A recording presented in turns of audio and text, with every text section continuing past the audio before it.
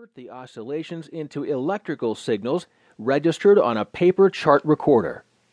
Two detectors separated by hundreds of miles, he reasoned, were needed to rule out the local noises.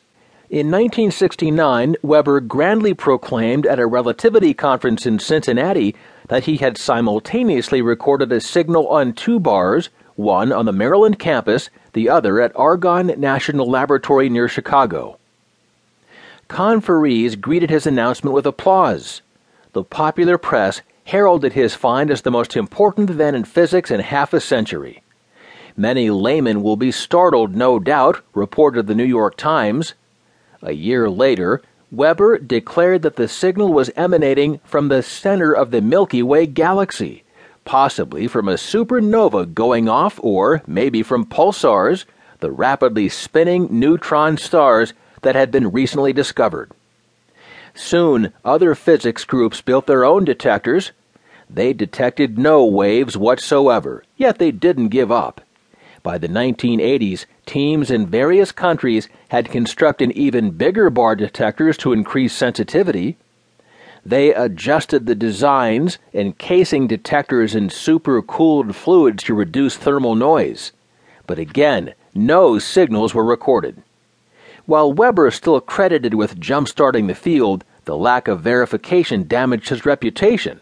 Although he insisted until his death in 2000 that his detectors were recording waves.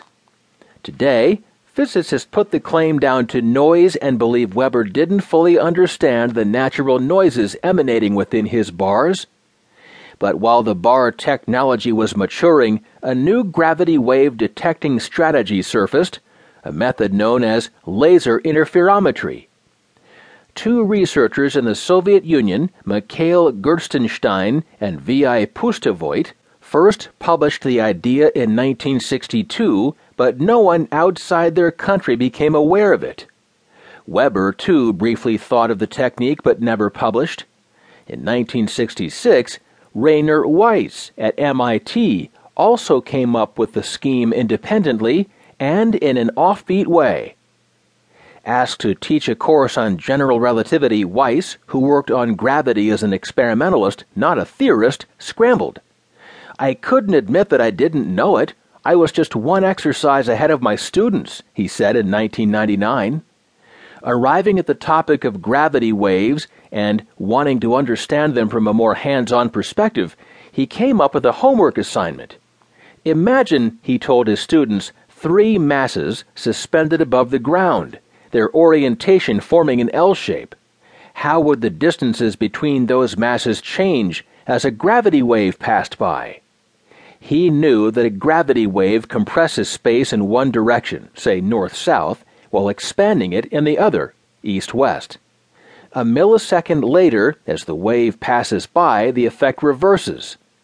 By the time Weiss worked out the solution for himself, he knew that he had a darn good experiment in mind. Continually bounce laser beams between the masses, have the beams eventually recombine or optically interfere with one another to measure the gravity wave shifts, and you have a detector. And it had one great advantage over the bars. Whereas bars could be tuned to only one frequency, laser interferometers could register a wider range of frequencies, increasing the chances of detecting a source. By 1972, Weiss had written a landmark report for MIT's Research Laboratory of Electronics, identifying all the fundamental sources of noise that could mask a signal in such a setup. The paper is still consulted today by gravity wave researchers. From that point on, Weiss devoted a large part of his career to getting a laser interferometer constructed and to finding the means to reduce those noises. There was extra incentive to do so.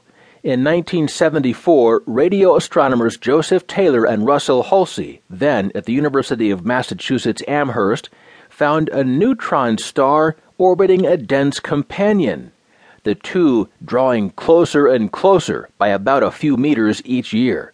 Just the change in distance physicists expect if the binary pair is losing orbital energy as gravity waves. Though the proof was indirect and the waves themselves too weak to measure, it greatly encouraged the gravity wave astronomy